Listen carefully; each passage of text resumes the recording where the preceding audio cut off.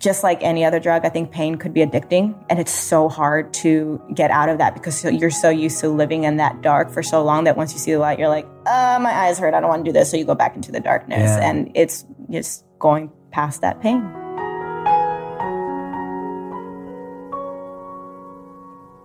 Hey everyone, it's so great to be back with you, and I can't wait to introduce you to my next guest. We've been trying to get our schedules to align for so long. We finally made it happen, and I'm so excited to speak with her. She's got an incredible series of things happening in her life, and I'm excited for her to share them with you. Her name is Francia Raisa, and she's an American actress and activist, and she's currently starring in Freeform's wildly successful Grownish, and has so many more exciting things coming as well. Francia, thank you so much for being here. Thanks for having me. That was a great intro. Oh, thank you. I appreciate that. Well, I was going to add that even though we've only met once before this, I've followed you on Instagram since. Yeah. You've made me laugh. You've moved me. You've made me feel that you're so involved in so many meaningful efforts. Yeah, thank you. So thank you, Instagram, for letting us connect more and for keeping us connected since we met. Yeah. You've been very active and it's great. I appreciate all the comments and stuff that you give back. And same with you. I mean, all your stuff is super inspirational. I'm like, yes, I can do it. Let me get up. No, thank you. And your I think I said it on the day, like your 1 million celebration. Oh gosh. So Francis, if you haven't seen it, you have to go through her Instagram profile. You have to scroll back to when she hit 1 million and she did this dance to celebrate. Yeah. And it was so good. And by the time we filmed, I'd already been dancing for 2 hours. I was so tired and I'm like, wow, I'm not 14 anymore where I can just keep going. Yeah, but it was fun. You did. I did. You made it happen. Yeah, you didn't somehow. Somehow. You didn't skip anything. It looked amazing. No, you're awesome. And I'm so excited for you. I saw the article in Variety the other day. Yeah. This is incredible. Yeah, I'm very excited about it. I can't believe I didn't even know about the story, just to kind of elaborate on it. Yes. I want to hear all about it. Well, in 1947, California became the first state to desegregate all schools thanks to a Mexican-American family. And people don't really know about that unless, you study Chicano studies or really look into our history. And Brown versus Board of Education is really the only piece of history that we know with desegregating schools. But actually, Thurgood Marshall used Mendes versus Westminster as a gateway for Brown versus Board of Education. And, I found out about this story in January. And I brought it to Mandy Teefey, my producing partner, and we were just on it and trying to get the family to come on board with us. And they've had so many people approach them about a film, and somehow they felt more comfortable with me than anyone else. So now we're here in the development stages, and I'm very, very excited to finally bring this story to light. Yeah, that's beautiful. How did you find the story?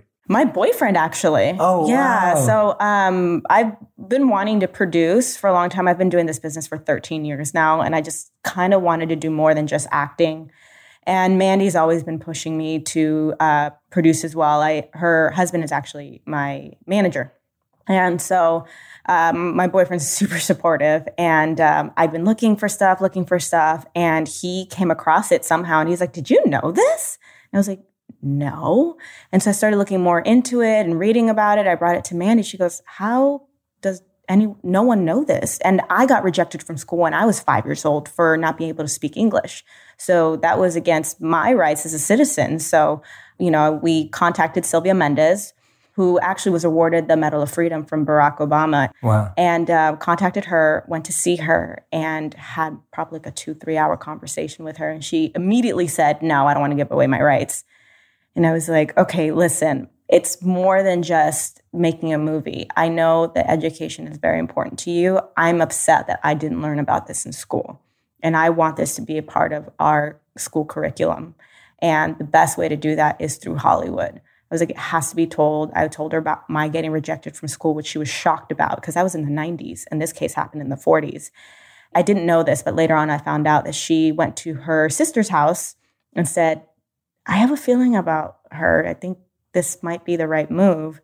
And it was just a gut feeling. Met the whole family. And then about a few months ago, we got them to sign paperwork, and now we're partners. That's incredible. Congratulations. Yeah. Thank you so much. I love the synchronicity of that story. Yeah. It gives me so much faith in entertainment and its role in shifting culture right. and telling stories, because the way that all came together, like your boyfriend, the family, they trusted you. And that's huge. Yeah. Like, that's massive for them to be turning that down, but for you to also have had that experience yourself. Right. And that's one thing that my mom was always so upset about. She goes, name the school, which I won't now, but it's not worth it. But I was telling my mom, I was like, it's so funny. At 5 years old, this happened to me. Who knew that rejection would lead to this opportunity? Amazing. Yeah. Years later. I mean, you just never know. Absolutely. And what a beautiful connection. Do you reckon that's the reason that the family felt like that was one of the reasons? I think it was part of that. Us Latinos, we're very big about gut feeling. And one thing that they said, they're like, you can't really translate it. They said, we just had a presentimiento, which means intuition. And I think just in conversing with her and, growing up in this industry, being very passionate about my culture and really wanting this to be a part of our education, I think is what really drove them to be like, okay. I love that. Where does that Latino gut intuition come from? Like, when did you start saying that to yourself? When did that start being a way you made decisions in your life? When my mother knew things about me that there was no way she would have known about, and unless it was that gut intuition. I'm like, Mom, how do you know this? She goes, I just know. It's just the weirdest intuition that women develop. Can you tell us one of those examples? Do you remember any off the cut? I mean, this might be TMI. This is really TMI, but it's one of those things where nothing happened. I saw my mom one day. I went to visit her at a restaurant and she goes, you lost your virginity yesterday. And I was like, how do you know that? It was one of that's how crazy it is. There's no way she would have known. Yeah. But she just knew. That's amazing. Yeah. Wow. That was the best example you could have given us. Yeah. TMI. Yeah, that's crazy. Yeah. Wow. And I love how true that is for you, because even your role in Grownish is challenging typecasts, right? It's challenging typecasts? As in you're challenging how ethnicity and backgrounds are presented. I think it is in any role, period. Right. I mean, I think before, when I was first starting in this industry, I was just so desperate to work. I was like, I'll do anything. And now I'm more so standing up for my culture and just my characters and, saying, I don't feel comfortable saying that, or this is a bit stereotypical. That's what I meant, Yeah. So I think it's with every role. Right. And just even myself, there was a line, we're shooting season 2 right now, and I have a scene with someone where we're talking about relationships, and he's saying, girls get crazy, whatever. And my line was, well, girls only get crazy because, and I went to the producers and I said, you know what? I don't feel comfortable saying that because I'm almost condoning the fact that girls go crazy. So they were very open to that. And I was able to say quote unquote, whatever. But, stuff like that, I'm very much about standing up for. Any sort of body shaming, I won't talk about. I'm just more open and really standing up for my own personal beliefs that will coincide with the characters. That's amazing. When do you feel, or what made you feel confident to even have that conversation? Because from conversations I've had with artists and actors before, it's very much well, that's the script, and it's not really something that shifts much. Right. So when did you develop that confidence, or have you always had it, and where's it come from? And I think one, turning 30 really made me be like, God, don't care as much. But 2, honestly, it's the Me Too movement. Because once these stories started coming out, I realized that a lot of things that I wasn't okay with, but I was quiet about, were actually not okay. So because women started speaking out about their experiences, and even men too were speaking out on this stuff, and the time's up, I just started being more comfortable being verbal, especially because now people do get in trouble for it. So, and people are very open-minded. I work with the best writers and producers and stuff. So it's just a conversation. And you hear this growing up, but it doesn't really hit you until you're older, I guess, or something happens where the worst thing they can say is no. So might as well try, or you're just going to regret and be like, what if I should have? And I hate saying I should have. Yeah, absolutely. And I recognize and value that so much. I admire it so much, because I think I always say that if we don't see the culture of media shift, then we can't expect in real life. I remember when you started to see more LGBTQ representation in media, then people feel like they can be themselves. Yeah, exactly. Off screen and offline. Yeah. And I feel like the fact that you're doing that, that makes me so happy. Yeah. It's such a huge thing to do. And whether that's you representing your background, your walk of life, your philosophy, your ideologies, whatever it is, I think it's such an important stance. So I just want to recognize you for that. And, I appreciate that. applaud you for it. Thank you. I think it's hopefully going to give anyone who's listening, like more upcoming artists also, the feeling to... the freedom to do so. And there's a way to go about it. Just do it with grace. Have a conversation about it. Like I don't come with an attitude. I'm not yelling. I try to, not sometimes it slips. But yeah, you just got to have a conversation. Be like, this is where I'm coming from with it. Just with any relationship, communication is key. You got to be the change. So, just talk about it. Where did you get this amazing attitude? I love it because that's what I've been experiencing on Instagram. And I'm like, every time you post something, I'll be like, oh my God, Francie is so like evolved. And just, in a good way. Like you just have this awesome energy about it. I appreciate it. And I was just like, where do you get it from? Where does it come from? Honestly, lots of therapy and church. A lot of church, yeah. Nice. I've been actively going to church for a while now, but I think in 2000, what year are we in?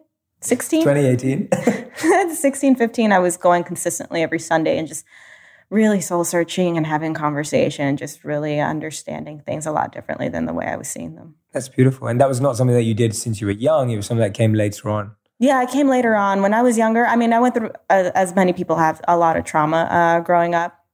And I was just angry and I was going through a lot of pain. And I was just so confused. And I started working at 17 years old. So I went from being a senior in high school to filling out W-2s, not understanding what I was filling out. And at the time I was dating someone that was 19 years older than me. So I was just so confused about life and just lost. And I didn't actually receive therapy from that relationship till about, almost 8 years later, where I actually realized what kind of trauma I had gone through, what kind of verbal abuse I had gone through, and just really had to grow up because it came to a point where I was just so depressed and I could not get out of my closet. Like that's where I would pray and just cry was my closet, and I just could not leave. And I was like, I can't live like this anymore. So, my pastor came into my life, who's like my big brother now. My acting coach said, I won't coach you unless you go to therapy. Wow. And so I was really forced by my loved ones to seek help. And here I am a few years later. But I needed it and I wanted it. And I've learned that it's really a choice. Like people can tell you things or you can give advice, but if they're not ready to hear it, like there's no point to it. Yeah. And I was just at that point where I was ready. It's amazing. Thank you for sharing that. Yeah, of course. Yeah, such a beautiful message also for loved ones to hear that. Yeah. That they have to do or play their role. Yeah. Like what you just said, your acting coach wouldn't work with you if you didn't. Yeah. And just playing that role, but then you're still saying it's your responsibility, it's your choice. Yeah, it is. They got to play their role, but also be patient with you when, you reject it and or accept it. Because, just like any other drug, I think pain could be addicting. And it's so hard to get out of that because you're so used to living in that dark for so long that once you see the light, you're like, my eyes hurt. I don't want to do this. So you go back into the darkness. Yeah. And it's just going past that pain, past that addiction. Yeah. It's like being in bed and trying to wake up. It's so easy to just stay under your covers. Yeah, and make excuses. Yeah, make excuses. I'll work out tomorrow. Yeah, exactly. Self-pity is so addictive. Very addictive. Yeah, very addictive. That's amazing. It's nice to see how different people find different things that create that. But therapy and church seem to be popular. Yeah. Something spiritual and something therapeutic that helps you talk it through. Yeah, exactly. Yeah. Are you now providing, are you someone who is a helper amongst your friends too and like guiding them through their challenges? And sometimes it depends on the situation. If they look for it and want to have a conversation, for sure. I have different group of friends. We have group chats going on. And if they come to me, then for sure I'm there. But sometimes it's like, you got to wait to see if they're ready. Or if there's a point where I'm like, we need to have a conversation. What's going on with you? Then I will. But it just really depends. You don't want to force it on anyone either. I didn't like it when people forced it on me. So I don't do that. I'm really big about if I don't like something, I'm not going to do it. Yeah, absolutely. I think that you have to give people that freedom. Yeah, if it doesn't feel like your choice, you're never going to follow up. Yeah, exactly. Absolutely. Yeah. I love it. I read somewhere that you're talking about the child of an immigrant work ethic. And yeah. And I love that. Yeah. Can you tell us a bit about that? Like what? To say what? No, just like what do you mean by that? Because I think like that theme is kind of coming out a lot more in media now. A lot of people are like, I'm a child of an immigrant. It comes with a certain work ethic. It's impacting my success. How has it impacted yours? Well, let's see. When President Trump came into office, just like many people, I was very angry, especially because while he was running, he talked about my family And I say my family because I am Mexican and Hondureña, and we consider each other family, as aliens, as rapists, as murderers, and all this stuff. And I've always been proud of being a first-generation American and speaking Spanish growing up. I'm bilingual. And then that was tested when he started running. And so I started being more active and outspoken about how proud I am of our culture. And my father actually was born and raised in Honduras, came out here when he was probably in his 20s after both his parents died, and doesn't speak a lick of English to this day. Someone told him when he landed, if you want to make it in Hollywood, you have to learn English or you're never going to make it. And he said, watch me. And in 2014, he got a star in the Hollywood Walk of Fame and still does not speak English. He's been very successful in his career. And I think his work ethic and the fact that I had hope and what can happen living right next to me is what's really made me be like, no, we're not aliens. We're not murderers. Like, my father helped change the world a bit, and that he's a Latin man who doesn't speak English. What are you talking about? So I think that's where that comes about, and my passion for it. And, you know, again, there's other people that are first generation. What an incredible role model to have right next to you. Yeah. That's amazing. That's amazing. How has that had pressure, or has it just has positives? There's been a bit of both. I mean, there's no positive without pressure, I think. Yeah. Okay. Yeah. Nice. I like that. Yeah. So growing up, there was a bit of pressure, I guess. I didn't understand it growing up because my father was famous, and I didn't know him walking down the street and people asking for photos. I didn't understand it because to me, it's just my dad. And I remember being like, Dad, when we go out today, you're not allowed to take pictures and you're not allowed to meet people. And if he did, I would cry and be like, you promised me. Not understanding. And then it just felt a little pressure because I had to hold up this persona because I'm Cucui's daughter and I didn't understand what that meant. And then when I chose to be a part of this industry, kind of living up to his name a little bit, because he's a huge activist. And I think that's why he got the star. One, his ratings were really great in the Latin market, but also he's, you know, started a nonprofit. And, you know, when the earthquake in El Salvador happened, he built homes and he built churches and he built schools and he went to Nigeria. He's huge in philanthropy. So, wow. Yeah. So now seeing your success, if you were to ever have kids, I don't know if you want to have kids, but if you were to ever have kids, how would you do it with them, with people wanting to take pictures with you and reliving that? How would you manage that? I don't know. I've never even thought about it that way. Sorry, I'm like fast forwarding. You're fine. Because obviously it is a thought. Like ever since I turned 30, I was like, okay. Because my mom brought it up. She goes, I do want to know what it's like to have grandkids. I'm like, no pressure. I don't know. I mean, I think it's just having to explain it. Yeah. Yeah.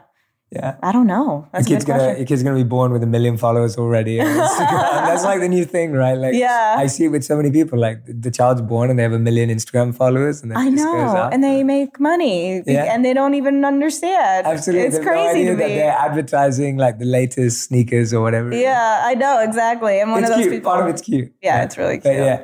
Gosh, that's a good question. I don't even know what I'm going to do. Yeah, I'll let you know. Your mom asked me to ask you, so messing around.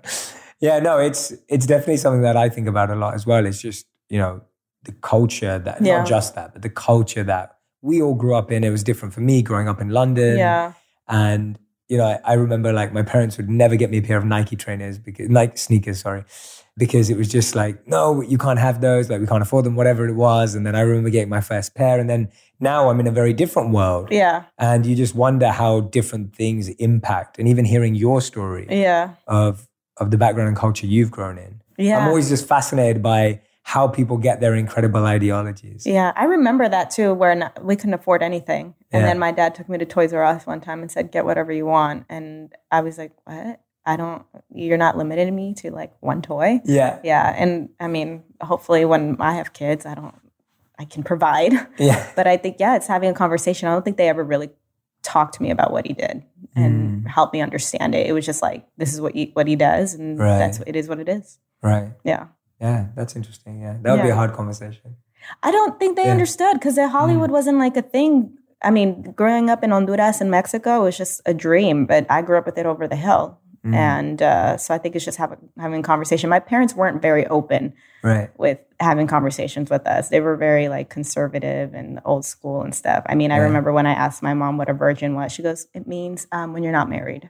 Right. And when you're not a virgin, you're married. And that was it. That's how I found out about sex. That's what it was. Wow. You're just, so they didn't talk to me much. And then she told you were married. Yeah, I know. Wow. Okay. Right. Yeah. Yeah. No, that's interesting. That's awesome. Everyone who is listening right now, Francia learns all her lines the day before a shoot. Like, I'm so impressed right now. Yeah. You have an epic memory. Yeah. You just told on me to production. It's okay because I was not. Oh, yeah. Oh, sorry. Oh, yes. No, it's fine. It's fine. No, she doesn't. Yeah. No, it's fine because, as long as I am prepared when we run lines and when we're shooting, it's fine. But that's the best way that I learn. Like, I can't do it too many times before because then you over rehearse, and there is such thing as over rehearsing, and then you're more in your head and it's not as organic. I mean, like you and I are having a conversation right now. I mean, if this were a scene, I would have learned it right before because I want to actually listen to your dialogue. And if I over rehearse, I'll know your dialogue, then I'm not hearing you and then I won't react organically. Wow. Yeah. Has your style evolved? Has your workflow evolved as you've been?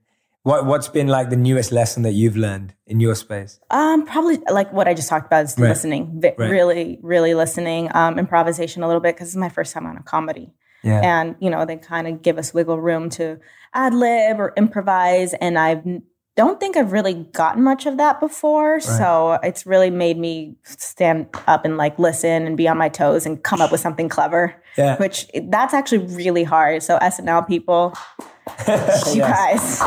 Woo. Do you think you become funnier in the process? I hope so. Yeah? I really hope so. What is your I get some laughs. Yeah, definitely. We listen for that because if Video Village is where the producers and the writers sit, if we don't hear them laughing, we're like, am I not funny? Oh, no. And when we hear them laugh, even though sound hates it, we're like, no, it makes us feel good. What's that pressure like, though? It's like, because that's, I guess, very different to having your lines, doing your script. Here, you've got that room. Right. It's like, how does that feel? Like trying to wait for laughs, etc. You're almost like a stand-up comedian, and then I know, right? It's better now because we're all family. This is the second year that we've been working together, and I think I put more pressure on myself than anyone did because I was so used to drama, and I can cry on cue, but comedic timing is crazy and it's a real thing. So I was just putting a lot of pressure on myself, but I've chilled out a lot this season and just kind of let it happen. Nice, yeah, nice. I'm gonna be looking out for now those moments where I'm like. Yeah, and that's Francia being comedic and having those moments. When I see your work and I follow you on Insta, etc., as I was saying earlier, you seem like someone who really values your physical and your mental health. Yeah. Like someone who really prioritizes it. At least I feel that way. Yeah. And what kind of rituals or setups have you put into place that have helped you do that with a stressful career, with a pressurized lifestyle, with crazy travel plans, as we were discussing earlier? Yeah. What's become like priorities for you to make sure that both of those work well? Church on Sundays. I have to, even if I'm traveling. I've been bad about going physically because of work and I'm tired, but they thankfully will stream it online. So nice. I'll watch it online even if I hear it in the background. So that's been very important to me and very helpful. Journaling. I'm big about journaling and I try to find time either in between takes or in the mornings. It's been harder in the mornings, but my ritual is waking up, making my coffee,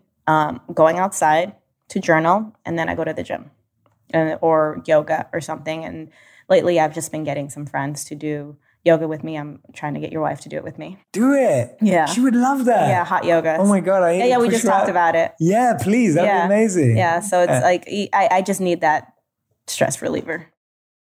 Yeah, absolutely. And your journaling, was there a specific process that you did, or it was just letting all your thoughts from the day before, or what's that kind of taken, or is it just very open and random and spontaneous? It could be random, spontaneous, but my journaling are my prayers because I'm very bad about being like, dear God. So I just write it, and what I do is I write letters to God.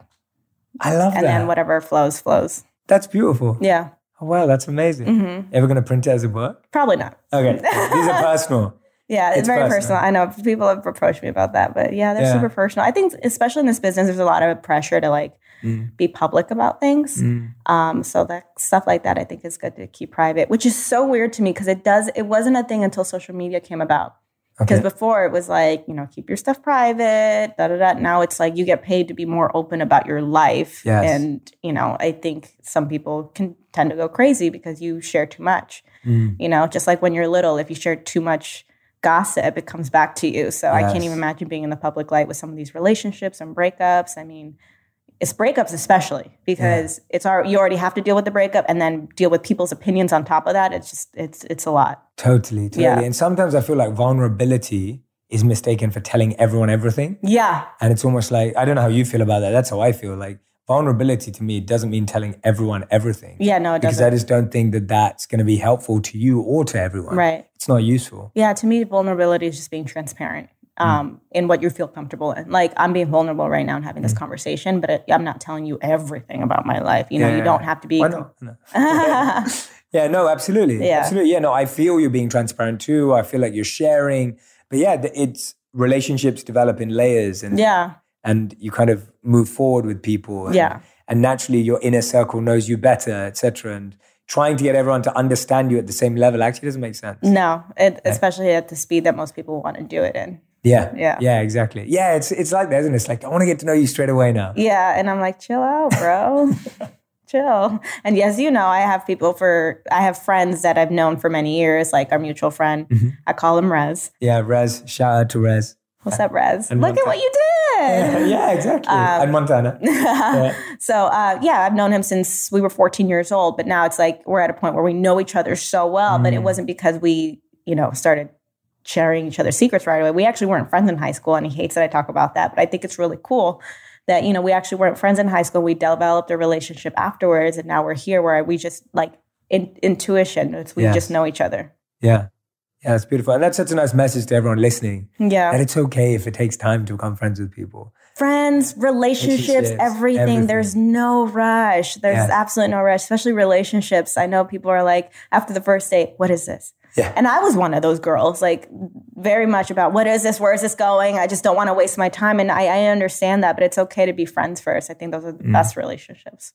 Yeah, I've been saying to a lot of people as well that just everything is so much more gray rather than black and white. Like it's like this or that.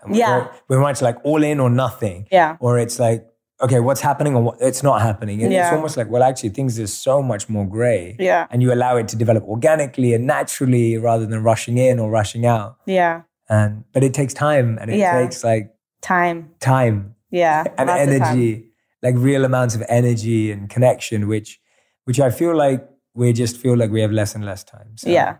Well, that's true. Which is true. Which we were trying to figure out. We were like trying to schedule a dinner. I know. And then we were both like, maybe 2019. Yeah, I know. We'll try and make it happen before. Yeah. You got to meet my boyfriend. Yeah, I really want to. Yeah. Tell me why you think we'll get along. I think on a spiritual conversation, you guys will get along. He's very much about meditation as well. So I feel like you guys will get along that way. And I just have a feeling. Okay. Yeah, nice. you guys will get along. You have the gut intuition. Yeah.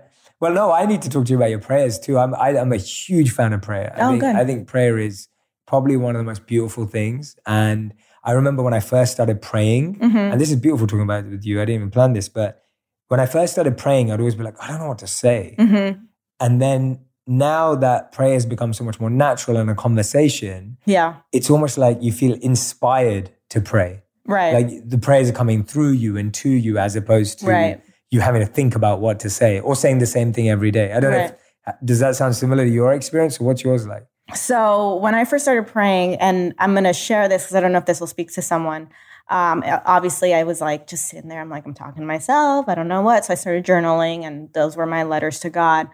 But it came to a point where I felt disconnected. And I was like, I don't hear God the way that I used to, or I don't feel things the way I used to. And I'm having a harder time. And I was really discouraged, really frustrated. And this happened earlier this year. And I was going to my pastor. I'm like, I come to church, but I feel so disconnected. I remember during worship, I would cry because I would feel it. And now it's just very like blank to me. And one thing he said to me was, you're not praying the way that you used to. When you used to pray, when you first started, you were in a broken place. Of course you heard God differently because it was a broken person seeking that. But now that you have Christ in you, it's just in you. You're not going to hear him the same way because you're acting Christ-like, which is what we are taught in church, is to be more Christ-like. So when you're more Christ-like, it's not that you're disconnected. You're just living and walking in what, Christ wants you to be walking in. So it's definitely been different now because now it's like, I hear about the fires. I'm like, dear God, please, with these fires. I was like praying for rain, something, it's just more of a conversation, whether it's in my car, in the shower, just like, you and I are talking right now, it's not so much like, okay, I got a journal, I'm going to be quiet and listen to worship, or sometimes even just listening to music. Worship music is my form of praying, and it's just a conversation and just the way I'm acting or the decisions that I make and how I handle certain situations is my form of being more Christ-like and handling prayer. Yeah, that's beautiful. And I love that acceptance also of we do change the way we communicate. Yeah. Just like we do in our relationships. Yeah, it's the same thing. It's not like, oh, because it was good then. Yeah. It's like that same feeling has to happen. Yeah, exactly. And that's hard to accept because I was like, I'm not as connected anymore. What's going on? I'm going to church, but it's just, I'm not so broken anymore where I hear it the same. That's the difference. And that's where, you can either try to go back to being in that dark place so you can hear it the same way, or you just kind of accept the new chapter that you're kind of enduring, which is what we work so hard towards. Yeah, you've just opened up a new thought for me. It's so often that we actually recreate more drama to feel that brokenness again, because that makes us feel connected. Yeah, it's addictive. Yes. It's addictive. Yeah, so we can have something going on or wrong with us. Like, I'm like, oh, I'm not crying in therapy as much as I used to. Let me try to make something up. Or my boyfriend and I are getting along. That's weird. Let me start a fight. I hope you're not going to do that. No, I've been good. I mean, if anything, I'm like more open, like, hey, I've been snappy lately. I'm sorry. I don't know why. I don't know what's going on. Yeah. No, we do the same. I always do that. I think I apologize to my wife like all the time. Yeah. I'm so much more aware now of the way I'm behaving. Yeah. So it's so much more easier to catch myself behaving in a way I don't like or being distracted or whatever it may be. Yeah. And just being like, I'm sorry I'm doing that. Yeah. And please forgive me because I'm going to do that when... Or just being aware and actually being able to inform the other person of why you're behaving that way. Like, oh, I'm trying to do this right now. Yeah. And that means, I don't know, No, the same. I mean, I've been more aware and I'm like, I'm sorry and recognizing it before. And before I used to be like, it's your fault because you didn't put the toilet seat down, so it's making me react this way, So now I'm more like communicative. Is that how you say it? Communicative. Yeah. Put the toilet seat down, gents. Put the toilet seat down. Yeah, make it easy. Make it easy for yourself. There are easy things like that in relationships, though. Yeah. And that's what I think. It's like, I always found, like me and my wife, by far the best and the easiest and the most amazing relationship I've ever been in. Obviously, that's why we got married. But the interesting thing about it is that I feel like I never wanted to be in a relationship where we just argued over the dumb stuff. Or the small stuff. Yeah. Because I felt like that was the easy stuff that we really should change, adapt, clear, like make it easy on yourself. Yeah. Because relationships as you grow gets harder in different ways. There's so many different ways. I think I thought it was good. I was like, I'm great. Because I was celibate and for like a year and a half, I wouldn't date. And I was like, let me just focus on myself and grow because there's no way I can keep a relationship right now. So after a year and a half, I met him and I still wasn't even ready to date, but he came in my life and I was like, you know what? I can handle this because I'm so good. And then realizing, oh, you're still a shitty person in some capacity because even though I'm good, I'm selfish now. So now I have to learn to not be selfish and communicate and, compromise, which is like the biggest thing is compromising. Yeah. Is that bad? And we're back. Yes, we're back. After that technical difficulty of some roof work going on. Yeah. I think. But no, we were so, and I love where we were because we were talking about relationships. Yeah. And so much of my audience is watching a lot of my videos, which are about relationships. I'm fascinated by them because I had so many failed relationships previously. Same. To my marriage. Same. Oh, good. Okay. So we're on the same wavelength. And I failed so many times. I made so many mistakes. I got so many things wrong. And I wanted to help people, whoever wanted to avoid those same mistakes. Right. And allow me to explore content around relationships because I really do feel it takes up such a big part of our lives. Mm-hmm. And we were both talking about ours. So we were diving into just awareness on when you walk into a relationship, someone's at a certain level, someone's at a different level. Yeah. And how sometimes some people have to be patient and wait. Yeah. Tell me when you've got it wrong and now when you're getting it right, when you're understanding yourself better versus when you didn't. Well, I think when I first got into my relationship, I was still very selfish and very much about my ways. And I wasn't necessarily looking for a relationship. I hate saying this, but it does happen when you least expect it. So 2017, yes, was a crazy year for me. I had just sold my home, and I didn't have a home because I was leaving to film the day I closed escrow. And so I didn't want to get into a new house and not even be there. So, and I sold all of my furniture. I just needed to get rid of everything. I had too many memories and energies that I didn't want, and it was just time for a change. And that probably was the best decision that I'd ever made. Like, so many of those energies are just gone. They're not a part with me. And it just made a whole weight just lift off me. Very expensive, but also very healing for me. And so I moved in with one of my friends. Many of you know this story, with my friend Selena. And, I was in that new search of myself. I had been going to church and therapy and, clean slate. And then, I went through a kidney transplant, and I booked Grownish a few weeks after the transplant. And so I was like, wow, life is definitely taking a turn just from me getting rid of that old energy. So it was just like a turn of events that happened. And I didn't even realize that there were certain choices that I had to make in order to jump into that new way of life that I wanted. And sometimes it's hard decisions, like selling your home that I had lived in for 8 years. And I kid you not, I woke up at 3:00 in the morning and God was like, you got to sell your house. And I had felt it months prior, but I wouldn't listen. And then I was put in a position where I just had to. I remember having the worst anxiety, and I was cringing. I couldn't sleep. I was crying. And it was the best decision I'd ever made, cleansing myself of all of that. And I met my boyfriend on set. I don't remember meeting him. He said he does, but he said he knew just from looking at my headshot. And he was like, who is that? And I think some people were like, don't mess with an actress, which, whatever. But he started talking to me pretty immediately on set. And I didn't really notice it because, I just wasn't mentally there. I was just trying to do a good job. And I had so much stress on myself that no one else put me in, of being funny or just... Even, at the time I was 29 years old and I was playing 18. So I was like, I need to look young and I need to act young and everyone else is young. And it was just unnecessary pressure I just put on myself. And he just knew. And was 2 weeks into filming, he had invited me to Catalina Island to celebrate his birthday. And it was just me. And I was like, no, I don't know you. You might kill me. And I was he was like, why not? And I'm like, I don't know you. I'm not about to get on a boat with you to go to some island. That's weird. And I was really shocked because my sister, who never usually likes anyone, was the one that pushed it. I went at lunch. I was such a brat. The minute I got there, I was like, I get seasick, just so you know. And I was like, well, I'm here, but I don't want to be here, just so you know. I was just so mean, but he was just so persistent about it. And we actually ended up having a really good time. And then I ghosted him as much as I could because we were working together for a month. Way. I swear. I ghosted him for a month. I would see him at work and he was trying to be sweet. You're so beautiful. I'm like, stop talking to me. You're doing the most right now. And basically we're a year in and we're good. But what I was talking to you about earlier is he was somewhere where I just wasn't yet, and I wanted to take my time.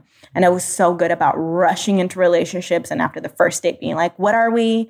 I didn't understand casual dating. Yeah. Kind of like they do on The Bachelor, where they date multiple girls or guys at a time. I just didn't know how to do that. So if I went on a date with you, I'm like, okay, cool. So when's our next date? And if I went on a date with someone else, I think I did it one time where I was dating a couple guys and it just backfired on me. And I was like, I don't understand how people do this. And it's okay. I don't get it.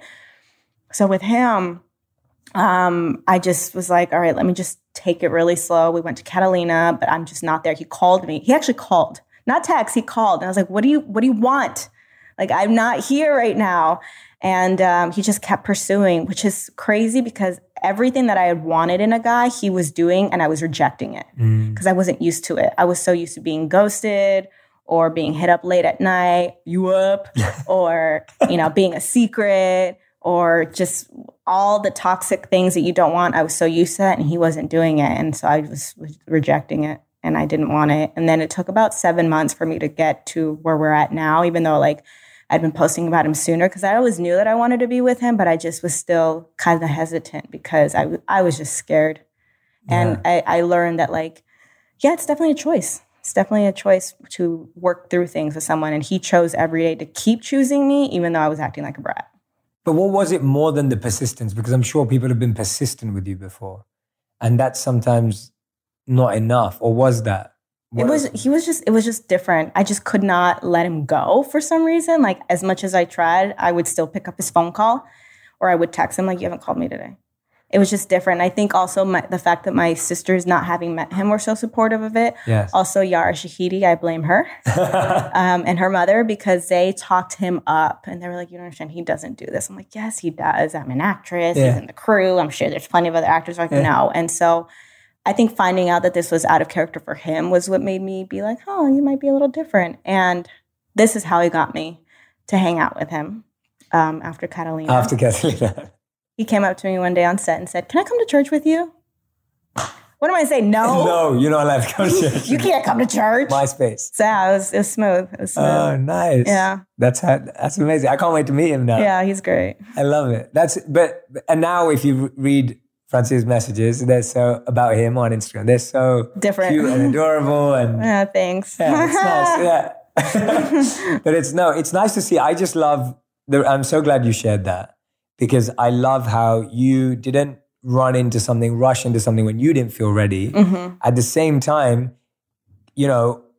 amazing props to him for actually waiting, sticking around, being patient, not rushing it. Yeah. And then actually saying like, yeah, this is working for me. Right. Whereas today I find like I do see a lot of, okay, let's talk about this, because you could say it from your perspective. I do see a lot of this today. A lot of guys are trying to do everything nicely and well and provide, whatever they're trying to do. They're trying to like wine and dine and date and all the rest of it. But a lot of girls are like resisting. Because we're not used to it. Right. Okay. Yeah. So tell us a bit about that. Like, if someone's in that same scenario, what signs should they be looking for? As a female or as a male? As a female. As a female, I think where I was at a point where I was just tired of toxic relationships. Mm-hmm. And it was really necessary for me to take that break for 1.5 years. Mm. So it was a choice. And if you're ready to break that cycle and you want a relationship and you don't understand why you're single and you don't understand what's not working, take 1 year, and which might sound like a long time, but it took me 1.5 years. But take 1 year, take 6 months, whatever, just to yourself. Because unless you step away from whatever is keeping you in that darkness, you're never going to be able to see the light. So it's like, your body, when you start eating healthy and you're so used to eating fast food, your body adjusts to eating fast food. But when you start going through a detox, you're going through a lot of pain, your stomach hurts, you're releasing a lot of things. And then let's say you eat clean for about a month. If you even touch a French fry, your stomach starts to hurt because you've cleansed it so much that you're not even used to that, that toxic, those toxic foods and oils anymore. Your body's like rejecting it. So I think in life and period, you have to do that, where you kind of have to step away and take that out of your vision.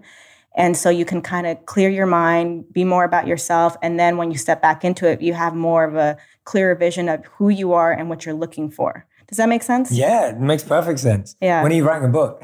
Oh gosh. No, genuinely, I'm not messing around. Like, it makes perfect sense. Yeah. It makes perfect sense. It's the same with any sort of diet. Mm. Yeah. And what signs should guys be looking for? If they're being really persistent, they really like a girl, they're really making the effort, but she's resisting and pushing back, what should they really be doing, and what signal should they be looking for? I guess the signal with me, I mean, it's hard. I think really understanding where they are in life, the best thing you can do is be their friend. That's awesome. It's beautiful to hear it. I love it. And thank you for being so open and honest. I think it really helps the conversation. I don't think I ever really have. I'm starting to more so this year because I've just been through such crazy experiences, and I feel like people really need to learn it. Just like I value from it when I go to church, because, pastors, they pour their own life out as they're also teaching the Bible. I think it's important for us, especially given the platform that I've been given, to kind of speak out about it. And it really does make me feel good when, girls come up to me or people comment on Instagram that like it really kind of helped their day a little bit. And I think that's what it's about at the end of the day, is just kind of giving back and helping grow in this crazy little life. So it seems like relationships has been an area where you've really learned a lot about yourself. Yeah. Work has too, in terms of the incredible work that you're doing, which we spoke about earlier. Has there been any other area of your life that's exciting you, or something new that you're trying to learn right now, or something that's fascinating you that hasn't been around before? Like what? There's so many things. Okay, let's start with activism. Let's start with anything that you're being an activist for, something that you're standing up for, something that you're really passionate about right now. obviously I'm super passionate about the Latino community right now, which is why I'm really excited to bring the Mendez story to life. And then I wasn't so outspoken about, my culture. I mean, I was always like, I'm Latina and I'm proud or whatever. But I've had some people come up to me being like, thank you for talking a lot more. And I was like, I gotta be honest, I just was scared before because, I don't want to complain so much about being Latina and not being able to work. Because, I've been very fortunate that I am Latina and I have been able to work in Hollywood and it has been difficult, but I also wanted to praise the people that gave me an opportunity. And also, I didn't want to complain without having a solution. Mm-hmm. Someone challenged me in that one day, like, okay, if you're complaining about this, what's your solution? So now I'm more open to talking about it. And because I've gone through, I guess, sort of a change within myself, I wasn't so angry anymore. And I've learned to have a lot more grace in communicating and stuff like that. And obviously being a voice for those who don't have a voice, being a first generation Mexican and Honduran American, just kind of speaking out about, what we're kind of going through and how we do bring value into America, as some people might think we don't. Yeah, and I'm sure you're getting a lot of positive feedback and support. Yeah, it's been crazy. It's been really amazing. The feedback, the support, how, a lot of other fellow Latinos are like, thank you for finally speaking up, which I'm glad that I waited because I'll talk about this and it coincides with that. My kidney donation, for example, many people have told me, why don't you speak more about that? Why aren't you an activist on organ donation? And to me, my response is, it's something that I personally went through. It was a personal choice. It just happened to be very public because of who I gave it to. But I want to be able to talk about it when I'm ready. And I don't want to feel forced just because I have a platform, because then what I'm saying is not genuine, it's not sincere, and it's still a lifestyle that I'm adjusting to. Also, again, it was a personal choice, and I understand my platform, but I still need to personally understand why I made that choice and how I feel about it, and kind of educate myself more before going out and talking about it. And there's just so much pressure put on celebrities where it's like, well, you've done this and you've gone through that, so you need to talk about it. It's like, no, I don't. I really don't. I mean, I will at some point, but in my own time, when I have the right words and it sounds genuine and not like I'm a robot and someone was feeding me these lines. And because people can tell, especially nowadays with social media and stuff, it's just so easy to tell what's fake and what's real and what's paid and what's not paid. That is such a great lesson. Yeah. Like what you just shared is such a great lesson. Like just A, about being ready, and B, about having the right words. Yeah. It's not just a broadcast. It's not like a tweet. It's not just a message of like, yeah, this is what I'm doing right now. Because if you've been able to process it, learn from it, reflect on it, think about, like what you said, like you were just adjusting to a new lifestyle. Yeah. And so when you're transitioning, it's very hard to articulate how you feel. Yeah, exactly. To explain how you feel. And so many people are being forced to just talk about it. Because popularity, et cetera, and just breaks you through and people start talking about you a bit more. Yeah, exactly. Yeah. And same with, growing up a Latina and now working in Hollywood, like I didn't understand. I needed the right words. I hadn't gone through enough struggle to really understand until, recently, because, my dad helped me understand that I can do it, and most people don't have the advantage. So I needed to go through my own Hollywood experience to be able to sit here and be like, all right, here's the deal. Yeah. Yeah, I love that. Thank you for sharing that. I think everyone listening, that's like a huge, huge takeaway. Yeah. I mean, there's been so many takeaways from our conversation, but that's a huge one, just about being ready, going through the process, doing the work, going through the journey. It's not easy. Doing the work is probably the hardest part. It's the hardest part. Like, being in college, studying for the final, it's the hardest part is studying. And then once you're done, it's like, okay. Yeah. Yeah. Yeah. And then comes life. And then comes life. Yeah. And then comes other things. And then comes other challenges. And one thing my therapist said, and she keeps repeating it to me until it finally hit me, was nothing in life is fair. Nothing in life is logical. The minute you understand that and accept it, you'll understand freedom. And it's very true. Absolutely. Do you want to unpack that a bit? It makes sense as it is, but let's unpack it. Okay. Yeah. Well, what did you get from it? So no, I love it. I absolutely love it. I think I say something similar to myself, but if we take that nothing in life is fair, a lot of people take that as negative. So a lot of people hear that and go, oh, well, if life's not fair, then life's not going to do anything for me. I'm not even going to try because life's not fair, right? Like, because that makes some people, not me, makes people feel like hopeless and helpless and like, life's not fair. Even if I work hard, nothing's going to happen because life's not fair. So I'm just going to sit in bed all day. So let's unpack it from that. Like, how do you understand it in a way that doesn't give you that feeling? Well, I'll speak as an actress. Nothing in life is fair. Sometimes a person will get a job that I was up for. And I know I work way harder than that person. And I know that I put more time into studying, and this person just got a DUI the other day, but because they have more followers, they got the job. That's not fair. And so what I've had to learn that is, it's not fair, but that also wasn't the job for me. That's the door that wasn't supposed to be open. Another door was supposed to be open. For example, I was on a show, and I got recast. And I was like, the hell? That's never happened to me. It was like, I just got fired. Whoa. And it was not fair. I didn't understand. It was the dumbest. I mean, I actually can't even tell you the reason. I don't know, because I never got a phone call. I never got any sort of explanation. But I kid you not, it wasn't fair. But then I wouldn't be on Grownish right now. So again, like I said, rejection leads to opportunity. So I don't know what happened. Okay, so that person doesn't work as hard. That lifestyle, whatever their choices are, is not my problem. And if I focus on that, on what isn't fair, then I'm not able to move on with my life. It doesn't mean that you're not going to have another opportunity. It just wasn't that one, which is fine. And that's the hard part, is accepting, okay, it's fine that I didn't get that one. Yeah. No, I love that. And that seems to be a recurring theme in your life as well, of rejection and then opening. Oh, that's the only thing this business is rejection. Yeah, it's more rejections than positives. Yeah. I mean, I've been doing this 13 years, and my resume, I'm grateful for it. But out of let's say there's 10 things on my resume, I auditioned for thousands of them, and I got no's, and I got 10 yeses. Yeah, it's such a numbers game.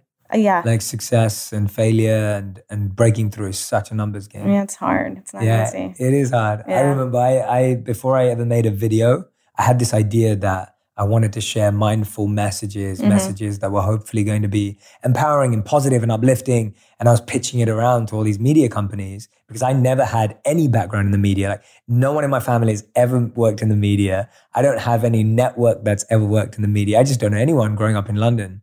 All my family are like doctors or lawyers and dentists.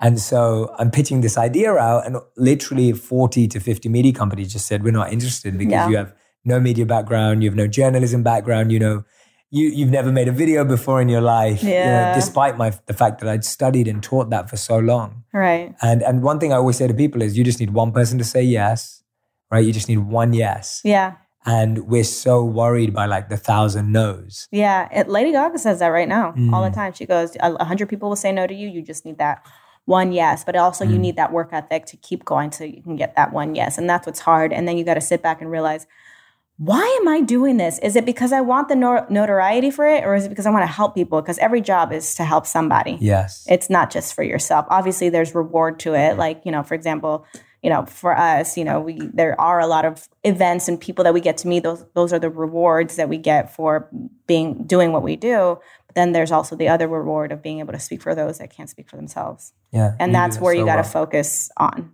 Yeah. And you do that so well. You're using the platform to do that so much.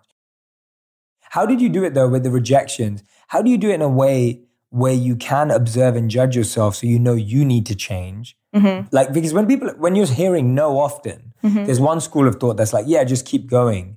But then there's the other school of thought like, am I getting no because I also need to grow? Yeah. Right? Am I hearing no because I also need to change or progress? Right. How have you factored that into your own work and career? A lot of honest people in my life. And again, I was just ready to hear it and change and learn it and kind of talk about the pain I was going through. When I first started working with my manager, he was very transparent with me on, how people viewed me.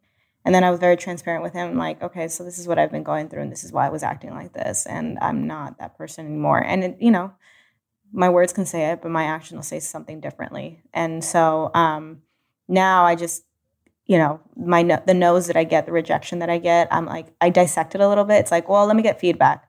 Oh, it was because of this. Okay. All right, cool. Then I'll know that for next time rather than just dwelling and being upset. Because some have been career changers for some people. Yeah. And I'm like, Could have been me. Yeah, that could have been me, but I was too depressed. And honestly, if I would have gotten those jobs that would have changed my career, I wouldn't be here today. Personally, I probably would have fallen off the deep end somehow because I wasn't ready for it. And that's when I'm like, okay, God really knows when you're ready for something or not. Because some people get it and they're not ready for it.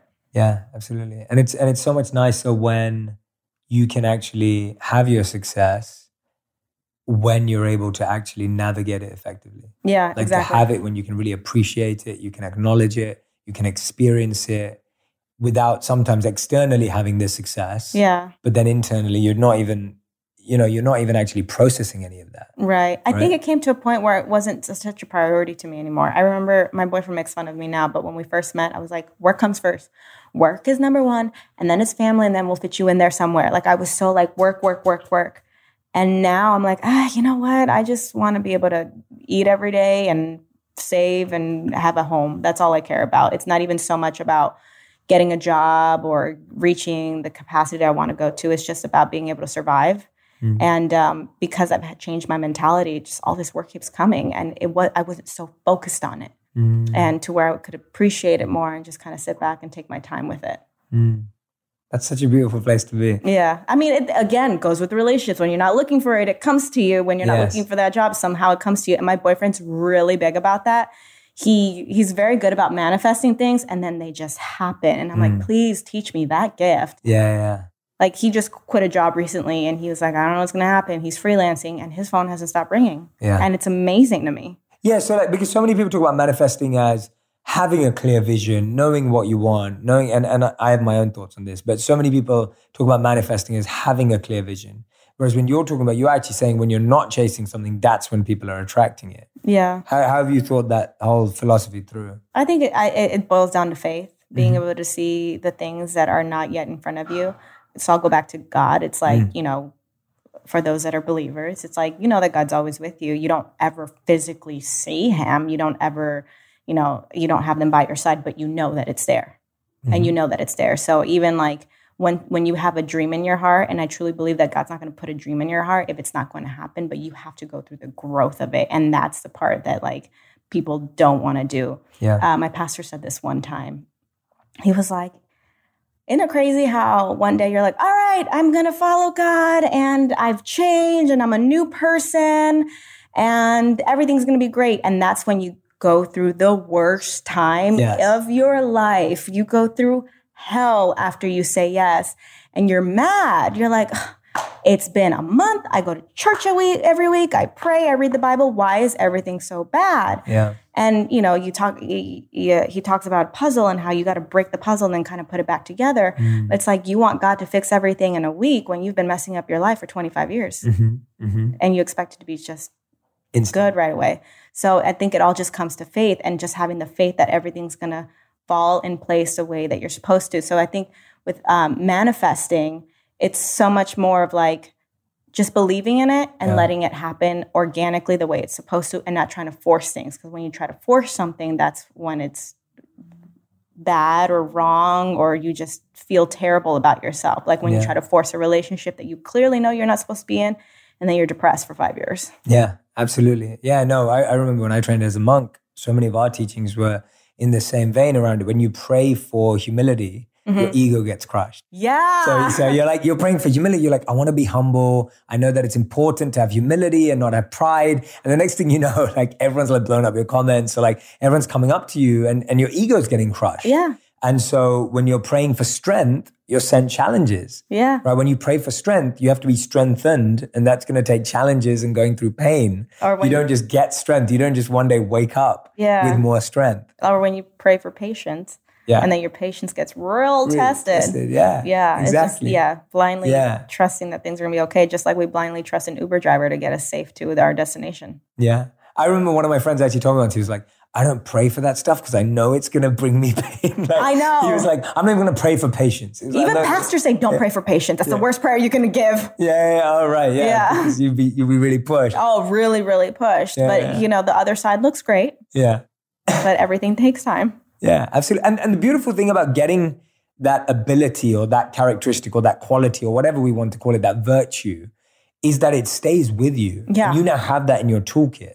Yeah. Like once you've experienced patience or lived with patience, you can now use that again in the future. Yeah. It's not like you lose it. Yeah. One of the things that I value more is grace. Once I understood grace, I've definitely had a lot more patience with people because I understand grace. And I'm glad that I went through the struggle of understanding what grace really was so I can actually walk the way that I have been walking just from understanding that. Can you define and share your understanding of grace for anyone who doesn't? Oh, God, it's so hard to define it. I get that. I think just having a patience with people. Like, for example, there are so many mistakes that I've made in my life, as we all have, growing pains or whatever. And God had the grace to still love me through it and take me to the side. I know there's so many people who are like, I can't walk in church until I'm good with God because if I walk in there, I'm going to turn into flames. I'm like, no, that's like the best time to actually walk into church. And that's when the angels are like, hallelujah. Yeah. And I think when I encounter people that probably don't have the best spirit or the best attitude, I just have a grace for them because I'm like, you know what? I don't know the pain that they're going through. I don't know the darkness that they're in. It might look good on the outside, but something might be going on the inside. And I'm just a little more patient and just like, okay. Yeah. I mean, sometimes people do press my buttons and I do snap. I am human. But I'm very good about going back and be like, yo, what's going on? Because I didn't like the way I reacted to this. And I reacted to this because you pushed me this way. But like, I'm sure something deeper is going on. Yeah. No, it's beautiful. Well explained. Yeah. Yeah. No, we've always called it causeless mercy. Yeah. Mercy. And like, sometimes it's causeless. Like you're feeling that love and kind and support. And then you start seeing it in the tough times. Yeah. And you start seeing it even through, you see yourself being held when you're like, oh my God, I can't see anything right now. Yeah, exactly. I mean, this is so silly, but I watch wrestling, WWE, and a wrestler. No way, still? Yes. I love it. Well, there was a wrestler that every time he came out on stage, he got booed. And people were mad because he didn't do a lot of stuff outside of the ring, like interviews or meet and greets. He didn't do anything. And he just came out in the ring about a month ago now. And he said, I've been battling leukemia for the last 11 years. Oh, wow. And it's back. And I can't fight anymore. So he has to go get treatment again. And it really just told me and showed me, like, you don't know what people are going through. So he's getting booed on stage. And people are saying he's the worst champion. I don't understand why he's where he's at. But it's like, I think his name is Roman Reigns. I think he just had a deeper understanding of what life really meant. And when he wasn't in the ring, he wanted to spend time with his family instead of trying to grow his fame even more than what it already was. Yeah. And that put it more into perspective again. Like everyone is going through something. You just don't know what it is. And then it came to that where people are like, oh, I'm sorry, I didn't know. Yeah, exactly. And even the other side, like I have a father figure and a spiritual mentor back in London who has been giving himself, like a pastor, like giving himself to people his whole life, like serving the community and thousands and thousands and thousands of people. And recently he got diagnosed with stage 4 brain cancer. Oh, wow. And it was just like, he never ever showed that he was struggling because he was able to like wake up early and serve his whole life and give himself. And it's almost like a lot of people took that for granted as well. Yeah. And kind of overused it sometimes. You know what I mean? Like when someone's really compassionate and kind and you're just like, oh yeah, they're like Superman. Like it's like no one ever loves Superman or cares for Superman or Batman or Wonder Woman or whatever it is. Like that person is almost just living for others. Yeah. But everyone as humans has a limit. Yeah. And then people get mad at him. Yeah. When I got back from Life Size, one of my castmates went through that. He had a conversation with me a few weeks ago and he was like, I was really upset because I had a hard time when I came home. We were filming in Atlanta for a month and we had a consistent job every day. I was fortunate enough and I'm grateful. And this is the first time this has happened to me in 13 years where when I got back home, I had another job, but most of my castmates had to start auditioning again and were auditioning while we were filming. So it's not even like you can enjoy a job. You have to already think, okay, what am I going to do after this? So he was like, I went through kind of a depression a little bit and I was really upset that my friends didn't reach out to me and didn't check on me to say, are you okay? How are you feeling? And, I have sort of a resentment. And I said to him, I'm like, are they actors? Because they're probably trying to figure out their own life right now. You just got back from a job. They weren't working that whole time. So instead of being frustrated, just ask them, are you okay? This is how you usually act towards me. I'm not getting that from you. What's going on? And, he didn't think about it that way, which we all do. We're so used to even me, like sometimes I don't hear from my pastor, not understanding that, oh, he has to help run a church. I'm not his only priority. Yeah. Everyone's going through stuff. And he has 2 kids, you know? Yeah. And I always remind people, I'm just like, if you're struggling to see the support from others, just realize that most of those people can't support themselves. Exactly. Like just taking care of yourself is such hard work. Such hard work, yeah. And yeah, just recognizing everyone has limits, everyone has boundaries. And sometimes you support so many other people that you don't find the time for yourself. And then you're running on empty. Yeah, and then you have nothing to give. Yeah, exactly. Yeah, exactly. Yeah, no, super important. Okay, I'm going to ask you my last 5 big questions. Okay. Oh no, it's not scary. It's just last 5 minutes, last 5 questions. I always do in every episode of every podcast. I want to ask you, what's the most meaningful thing you're working on in 2019? Mendes versus Westminster. Okay. Awesome. Yeah. And we're going to see it in 2019? Or no, we're not going to see it. No, probably not. Yeah, probably exactly. not. Yeah, I'm really focusing on finding the right writer to write the script because I really want it true to the story. What are you doing for the most fun in 2019? The most fun in 2019? Well, I just moved in with my boyfriend, so that's just a new chapter that I think will be really fun in decorating our house. Oh, very exciting. Yeah. And yeah, we're going to do some tips on where to shop. Yeah, well, I'm looking at all of your stuff like, oh, this is cute. This is great. Nice. I'm glad. That makes me feel better. Yeah, and I think a lot more traveling. I haven't traveled at all. Ooh, not anywhere specific? We really want to go to Thailand. We talked about India. We should go together. I would love that. That would be amazing. You would be the best tour guide. That would be amazing. I'm going to tell him. We should talk about that, yeah. So, I mean, this actually brings up another topic, which I know we have 5 minutes, but... No, we don't have. We've got loads of time. Okay. If you got more to talk about, go for it. I don't even know. I was... We've got loads of time. Oh, we got time. I just want to get you out on time. Okay. I've got time. 2019, we want to travel more. I'm 30 years old, and I have not traveled much, and I'm embarrassed to say that because I suffer from FOMO, fear of missing out. And I was too scared to leave town because I was scared of missing out on an audition, or I was scared of missing out on a possible job, or what if, or a party, or this gathering. And I'm sad because I'm 30 and I haven't done anything. I'm like, I have nothing to talk about. And then sometimes I'll do interviews. They'll be like, what's your favorite place to travel to? And I don't have one. If I've traveled, it's for work. So I'm really, 2019, I'm looking forward to like saying, okay, I'm going to travel and this is what I'm doing. And I know there's certain actors that have missed out on really big movie roles because they traveled, but I think they're grateful that they took the time for themselves rather than, getting that job opportunity, which is a career changer, but they also have other opportunities to have career changers. Yeah. And you're not old. I'm not. Exactly. But I hate that I haven't traveled. Like I've had the means to, and I just haven't. Well, it's great. Now you just got to make up for it. Yeah.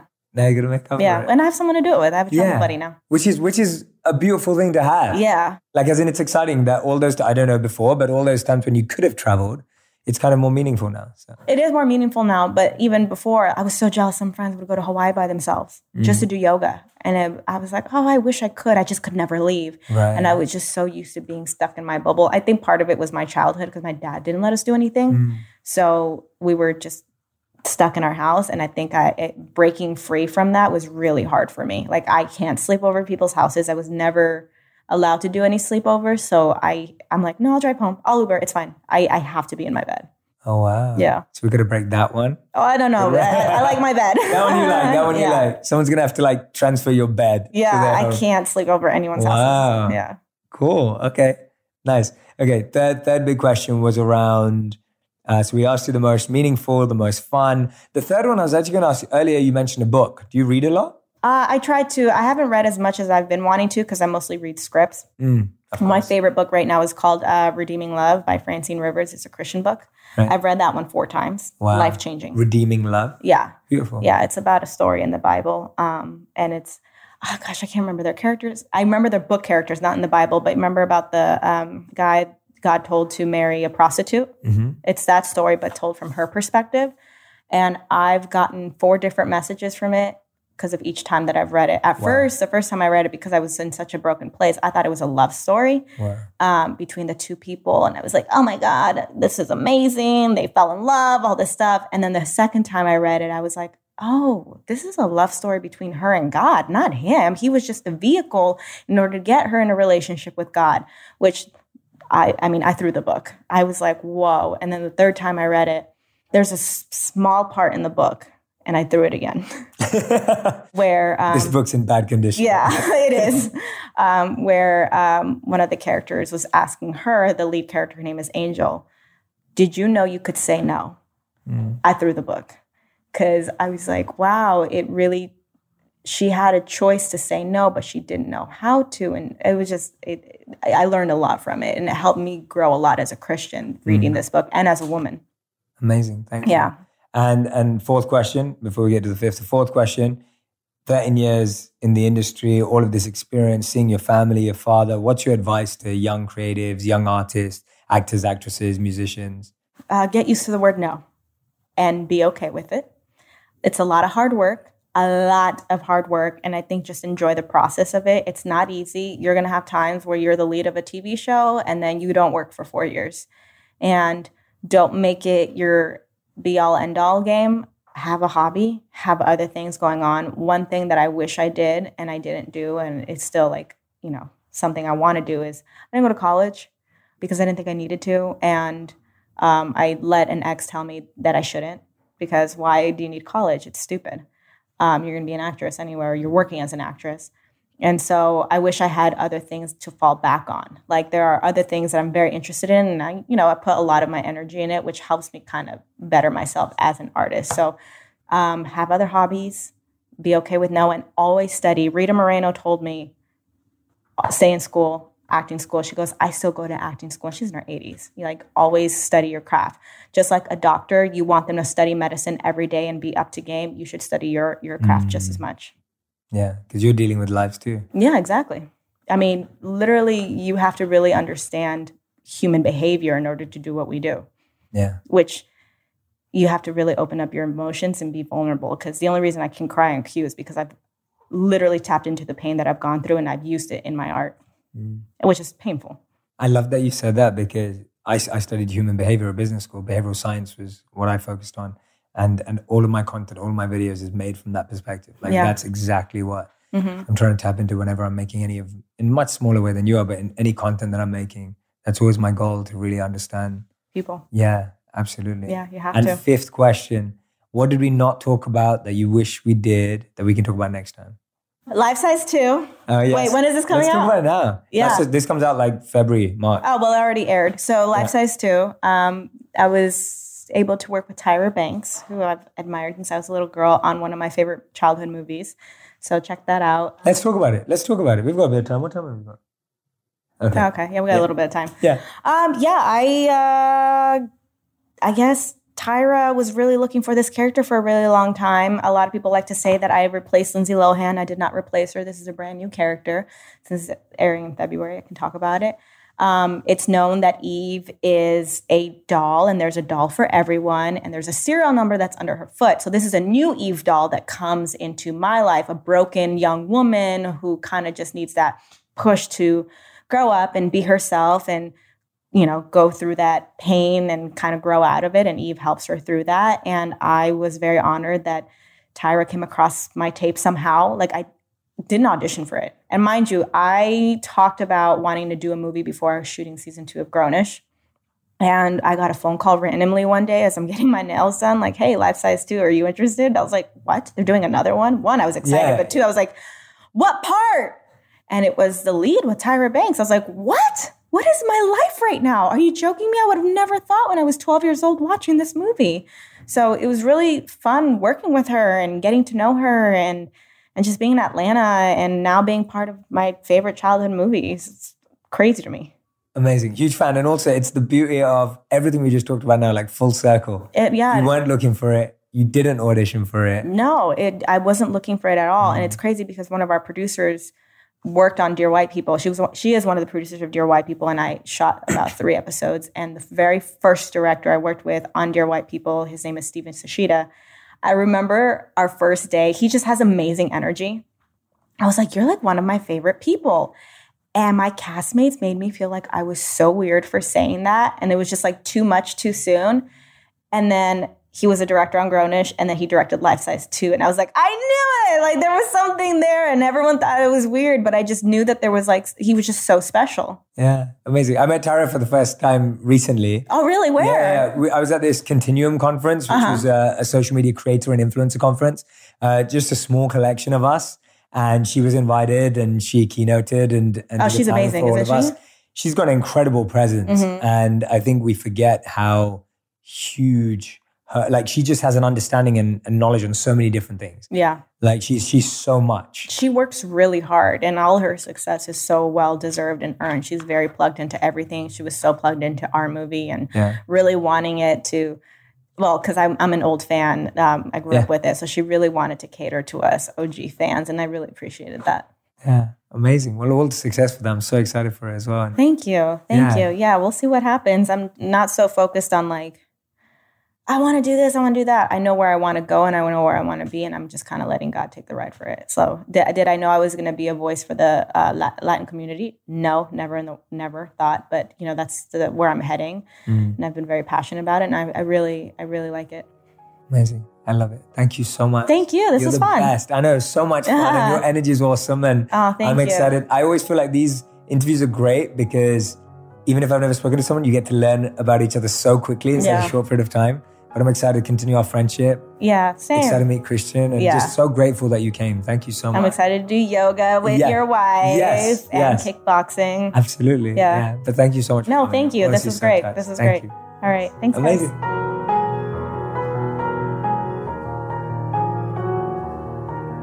Thank you so much for listening through to the end of that episode. I hope you're going to share this all across social media. Let people know that you're subscribed to On Purpose. Let me know. Post it. Tell me what a difference it's making in your life. I would love to see your thoughts. I can't wait for this incredibly conscious community we're creating of purposeful people. You're now a part of the tribe, a part of the squad. Thank you for being here. I can't wait to share the next episode with you.